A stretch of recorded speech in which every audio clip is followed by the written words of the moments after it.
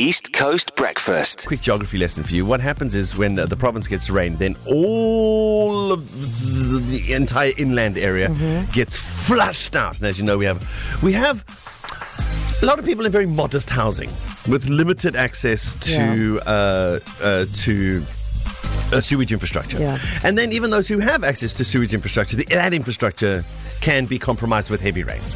So everything from the inland has now made its way into our Indian Ocean. And so the Indian Ocean, I would say from Country Club Beach, yes, which is there by Bike and Bean, all the way just past Ushaka, E. coli filled, can't go swimming. So we can swim swimming where we are, this side. Yeah, we can swim with the Lanis. Okay. You know, we can, with the Lan. Well, I don't know. I just know that those beaches have been closed. I don't know. Each life savers house will have the E. coli report for the day. Yeah, okay. Check the report before you go in. Okay. Yes. Yeah. If the E. coli is above 100, stay out. Okay. Yeah. Are the inland beaches open? I would say just go inland. Try the beaches by Granny Mouse, also there by the beaches of 1,000 Hills.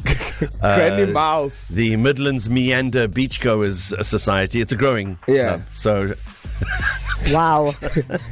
That's all I have to say. Someone is not impressed. I'm very unimpressed. KZN has so much to offer. I have friends coming down on the 22nd. Yeah. We plan on swimming. Yeah. No, come on, we'll be fine. Don't worry. It's 10 around times about a week. Yeah. 10 around times about a week. And Salt Rock Beach is fine. Salt Rock, Thompson's Bay, they're fine. Okay. Go up there.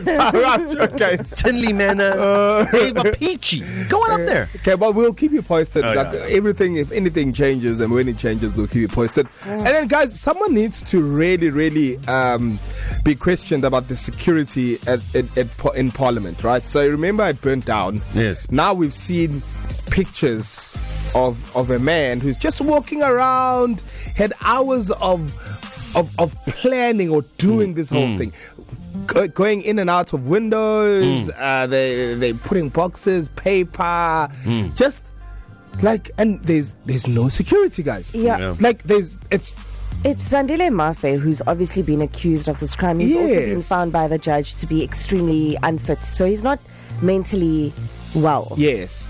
Unfortunately, but still they could the security side. No, of course, it's so bad. Like him way too. Yeah, just take some of the lunch budget and put it into security. Yeah, that's all. Or the bar budget during Parliament when it's open during the day. Yeah, that could do security for the entire block. Yes, there you go. Showcase. Well, here's an interesting one that's been dividing people on the internet. So Zara has pulled their advertising campaign, which featured mannequins with missing limbs and statues wrapped in white from the front page of its website and its app. It's been prompted by calls, of course, by some pro-Palestinian activists for a boycott of the fashion retailer. And so the ad has it been removed from all? It's been removed. It's a campaign. It's been taken down. So you have to. People are asking the question: what was Zara thinking? Didn't they get it? Were the optics of what this looked like, or? Yeah, is that the question that's being asked? Yeah, well, I think there's also a theory that they've done this on purpose and they're trying to send a message. Oh, really? Yeah, which I don't know. It's obviously retailers are sending Zionist messages now. It's a theory on the internet, so you can't trust it. Okay. We do not endorse this theory.